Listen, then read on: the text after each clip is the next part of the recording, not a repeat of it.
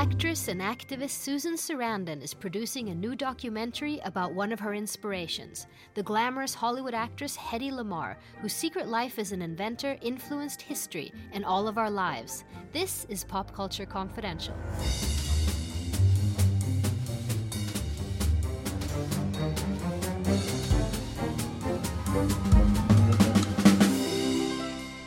Hi, I'm Christina Yerling-Biro. Thank you for listening. Today I get to talk with and about two incredibly talented, bold, and fierce women whose mark on the world cannot be denied. Susan Sarandon is one of America's finest actors. She starred in films such as The Rocky Horror Picture Show, Bull Durham, Thelma and Louise, and Dead Man Walking, for which she won the Best Actress Oscar. And throughout her whole adult life, she's been strongly committed to social causes and to being a force for good in our world. Starting with the Vietnam protests and then the civil rights marches, she protested the Iraq War and advocated for LGBTQ and women's rights. And just now, over Christmas, she spent a week on Lesbos, Greece, meeting refugees and sharing their stories. Susan Sarandon seems to have an abundance of energy and curiosity, whether it be working at her New York City ping pong club, acting, producing, or shedding a light on an issue important to her.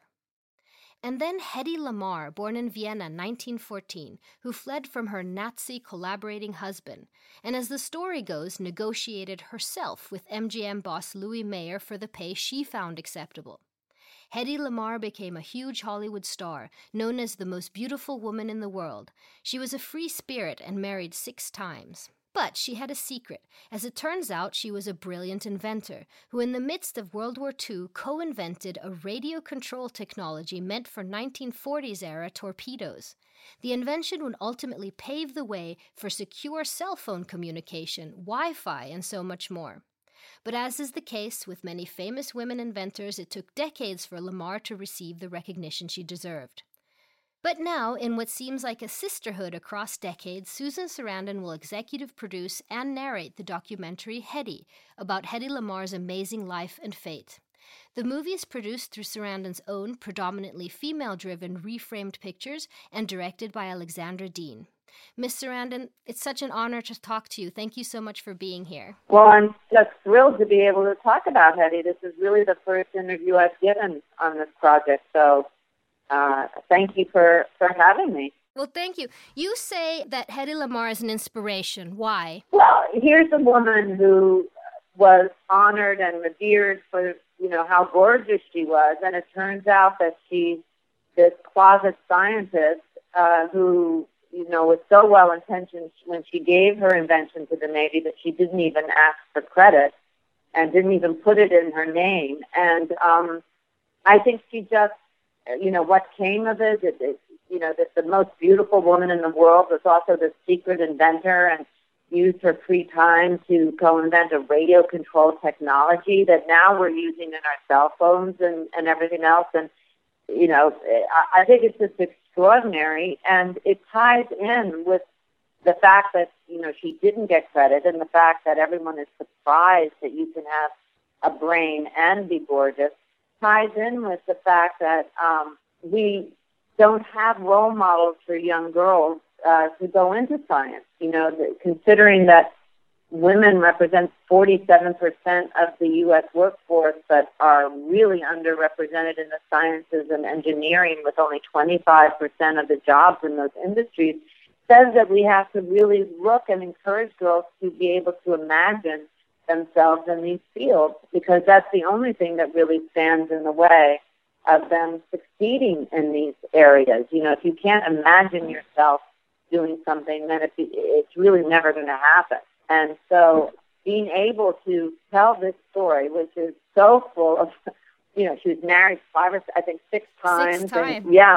And she was wild, just a wild woman and absolutely gorgeous. And from the very beginning was going against convention and removing herself from situations that were toxic and going to Hollywood, which may not have been less toxic, I don't know. But anyway, gave her more options And she was controversial for the beginning. Her first movie, Ecstasy, she was one of the first women to show a female orgasm. Yeah, I mean, I got to look at that movie. I haven't seen it. I have to find that movie. People are pretty spooked still about the female orgasm, right? I know. I was very disappointed in 50 Shades of Grey, or how many shades of gray that was, that they just did all of this sighing and you never once got one orgasm. I don't understand how that was going to be true.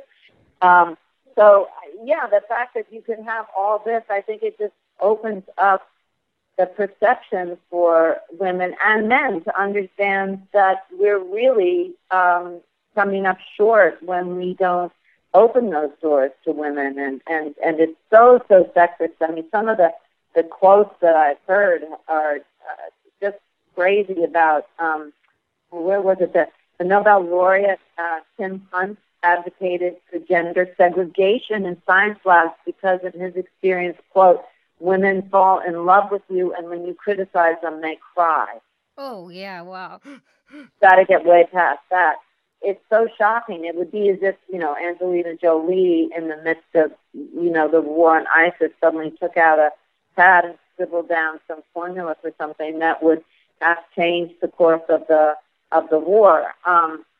And so it's really a fun story. It's fun, but it's also sad that, what happened to her at the end and that she didn't get recognition and that she ended up somewhat alone and unrecognized and unrecognizable because of bad plastic surgery. Because that's a very sad part of her story. It seemed like her beauty was her fall, and aging was incredibly hard for her. Well, I think that when I live in New York, and I think that really helps as you're getting older in that business because there's so many different businesses that exist in New York, and at a certain point you can focus on what's on the inside and not just the outside. And when you're in Hollywood or, and you're living that life and you're scrutinized, while you're buying a head of lettuce at the grocery store, mm-hmm.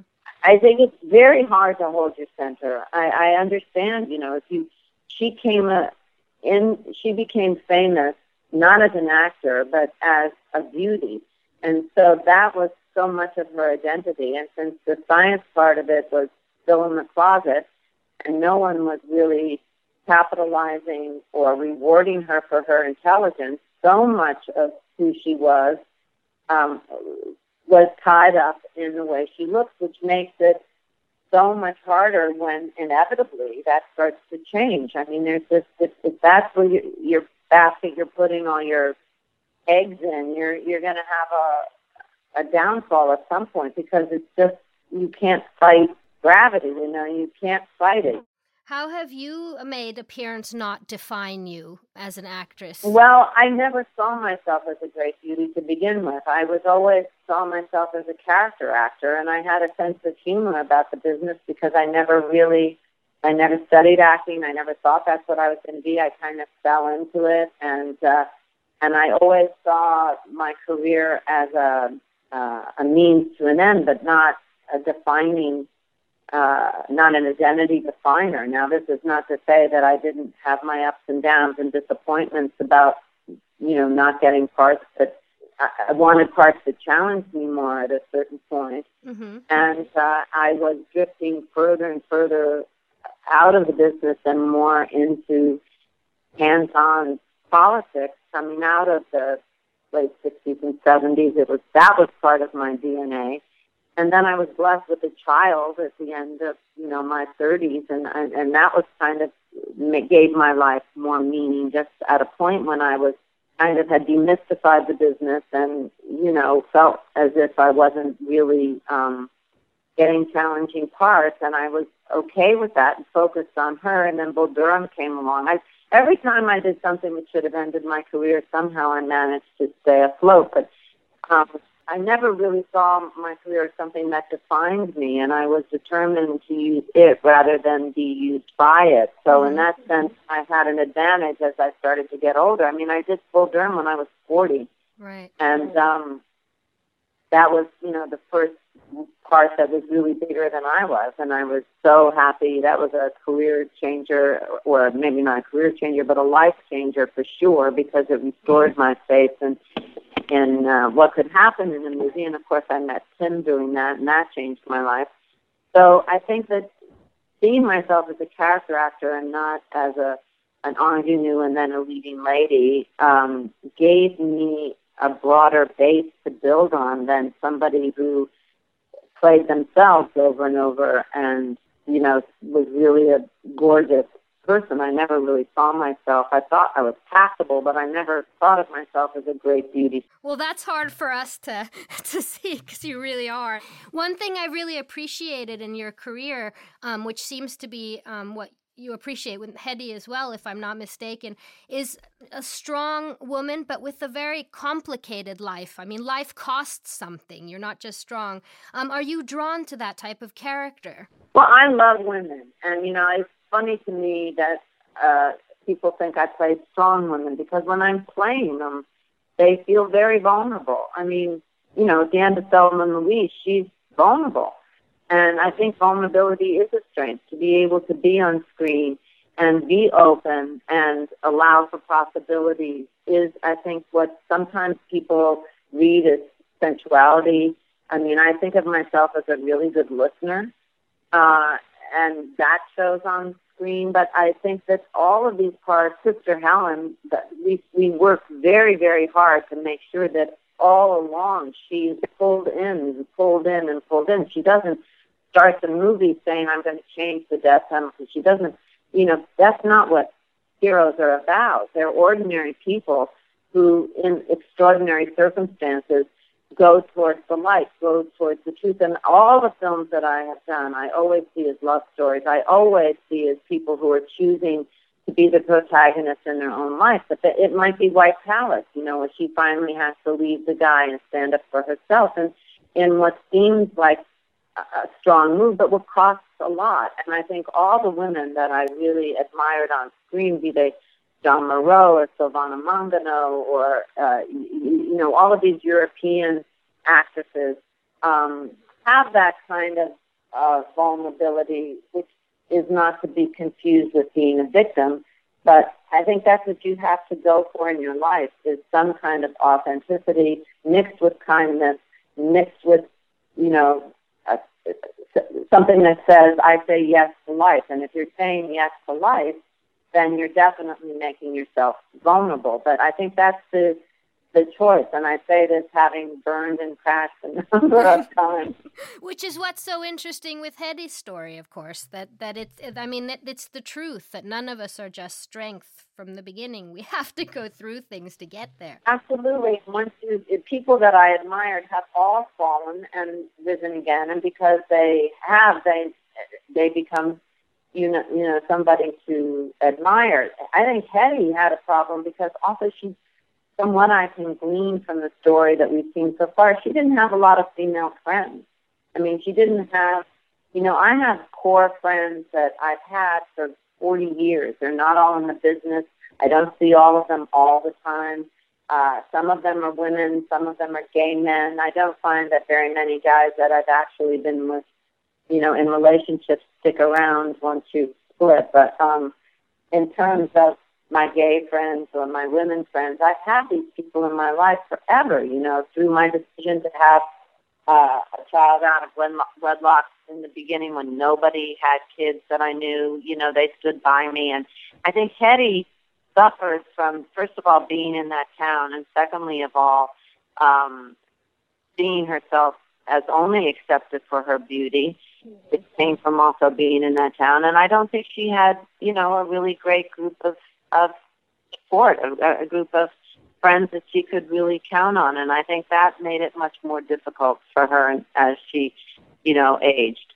Looking back, you were talking about before that part of your strategy for survival, and not even strategy, part of your survival has been your passion for social causes. When you look back today, what has been some of the most controversial cause that you have had, that you've led, or the biggest shitstorm? Well, of course, I came of age at a time when, you know, the news still showed you what was going on. And so, you know, the civil rights movement in the South was obviously something you should be part of. Vietnam was obviously something you should be against. And you didn't have the internet, but you had some images. And so, if you had half a brain, you were against the war. It became, I think, more difficult as we lost information and media became more corporate. And I guess the one that, there have been two things that have really put me on lists where my life became quite difficult. And definitely the objection to going into Iraq the first time and the second time especially, because there was such a psychic wound in the United States. And to try to slow down the march to war was seen as being anti-American, and that was definitely part of the administration's strategy. And so to be set apart from the herd, from your tribe, and getting death threats and having my kids being picked on in the news and became very lonely and kind of scary. The other time at the Academy was when the Haitians at Guantanamo were dying because they'd been there and been deserted there and had been promised to get out, the HIV Haitians. And we did the thing at the Oscars. That got me banned from the Academy Awards until I was nominated again. But that hit a nerve with people who were racist and homophobic and who felt that somehow these people were going to take their bed in the hospital or something. It's always at the heart of it some kind of ignorance. The getting arrested about the Diallo shooting had a ramification in the city with a lot of the police that were here. I found a lot of harassment after that. But I guess the biggest one at that time when everyone was so frightened was definitely the lead up to Iraq, and when you're called the Bin Laden lover and everything. But even in the early days of AIDS, before anyone was talking about it and everyone was so frightened, because no one understood it. And I think I was one of the few women that went to the early demonstrations. And even that was, when people are afraid, they have a tendency to attack whoever is standing in the front. And so any of these issues where people are coming and encouraged to come from a place of fear, because that's how, we have a culture of fear now. That's what's going on in the United States. Anytime that happens, then, if you're standing up, you're going to be the first target. But for me, it's always harder to live with myself when I don't say something, when I don't take advantage of my position, connection in the media. And I've always felt that I'm just a little flashlight trying to give out some information that I don't have the answers necessarily, but that I can ask questions which other people would like to ask but don't have the opportunity. You just endorsed Bernie Sanders. I get the feeling that people are kind of disappointed that you're not going for Hillary. There are some women that are disappointed, not all. Hillary Clinton lost me when she voted for the war, and her ties with Monsanto and with Wall Street and a lot of other corporations signal to me that she doesn't really reflect my position on important issues. She was very, very late to get behind gay marriage, and she's been very wishy-washy on abortion. So I'm insulted as a woman to think that other people expect me to just vote for her because of her gender. I think women are smarter than that. I would love to see a woman in the White House. I believe we will have a woman in the White House. Had Elizabeth Warren run, I would have definitely been behind her. But Hillary Clinton, for me, is business as usual. Bernie Sanders has a record that's just impeccable. And he's been in the House, he's been in the Senate. What he did when he was the mayor of Burlington is amazing. So for me, issues count, and your record counts. And I want somebody in the White House who has a moral bottom line that holds up when it is not the politically advantageous thing to do. And if you Google his speech on the Senate floor when we were voting to go to war, he was right on in every single point he's made.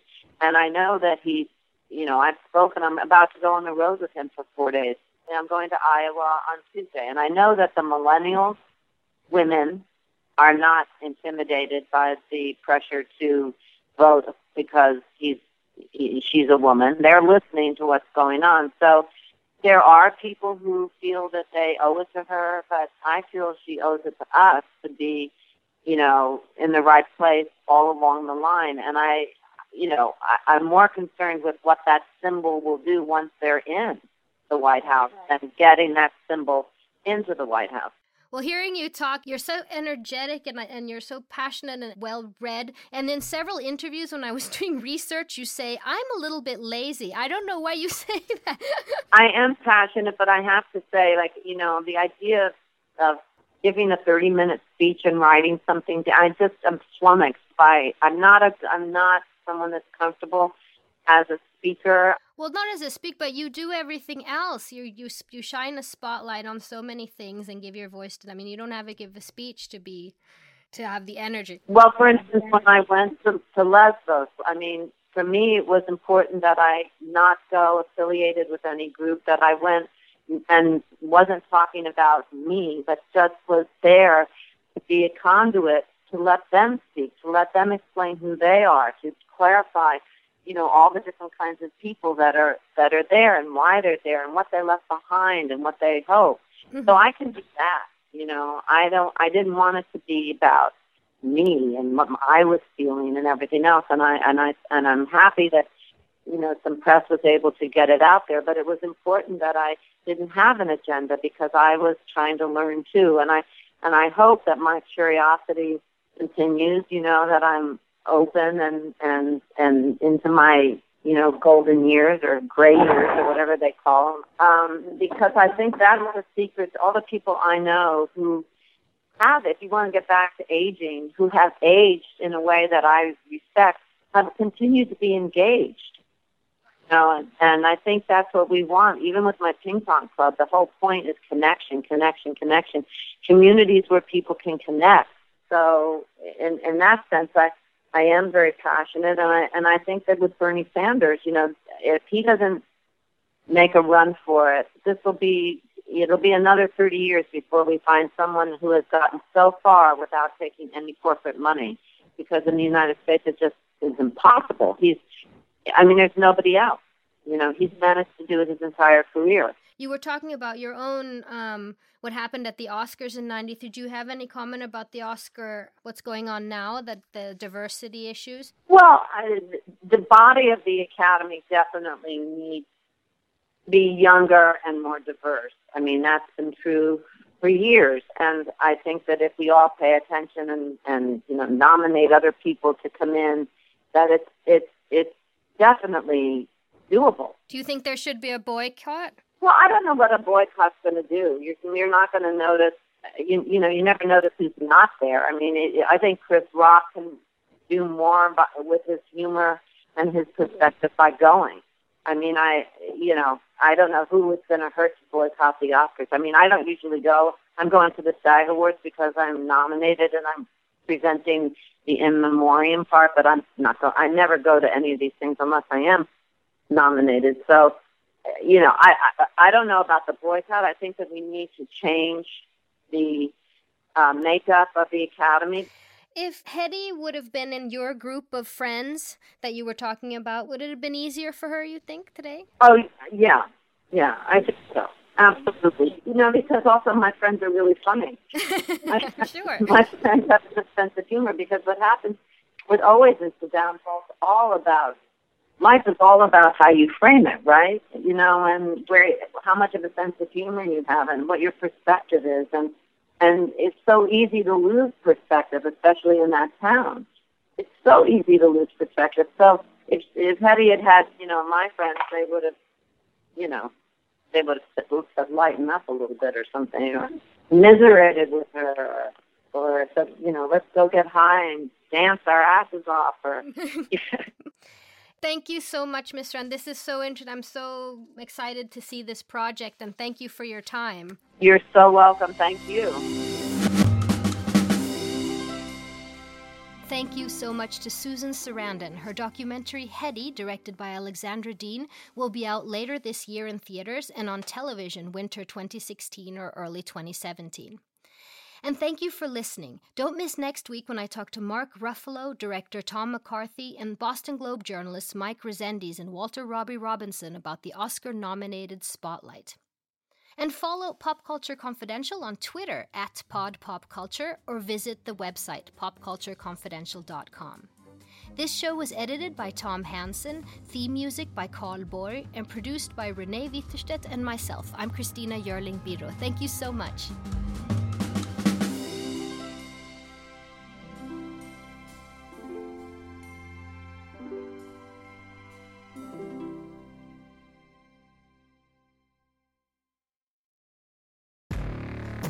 Hey friends, this is Jim Knight, former 21-year Hard Rock executive turned best-selling author and top 10 keynote speaker. And I'm Brant Menswar, former frontman of Hollywood's Most Dangerous Band turned top 10 motivational speaker and best-selling author.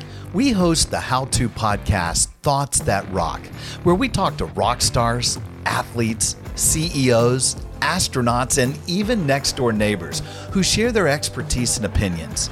Together, we tackle the most interesting and challenging topics of today. Whether you want to learn how to become more confident, how to deal with anxiety at work, or how to write a hit song, or use Brazilian Jiu-Jitsu in life, we've got hundreds of episodes to help amp up your life and move you forward. Subscribe to Thoughts That Rock wherever you listen to podcasts, and check out evergreenpodcast.com for more information.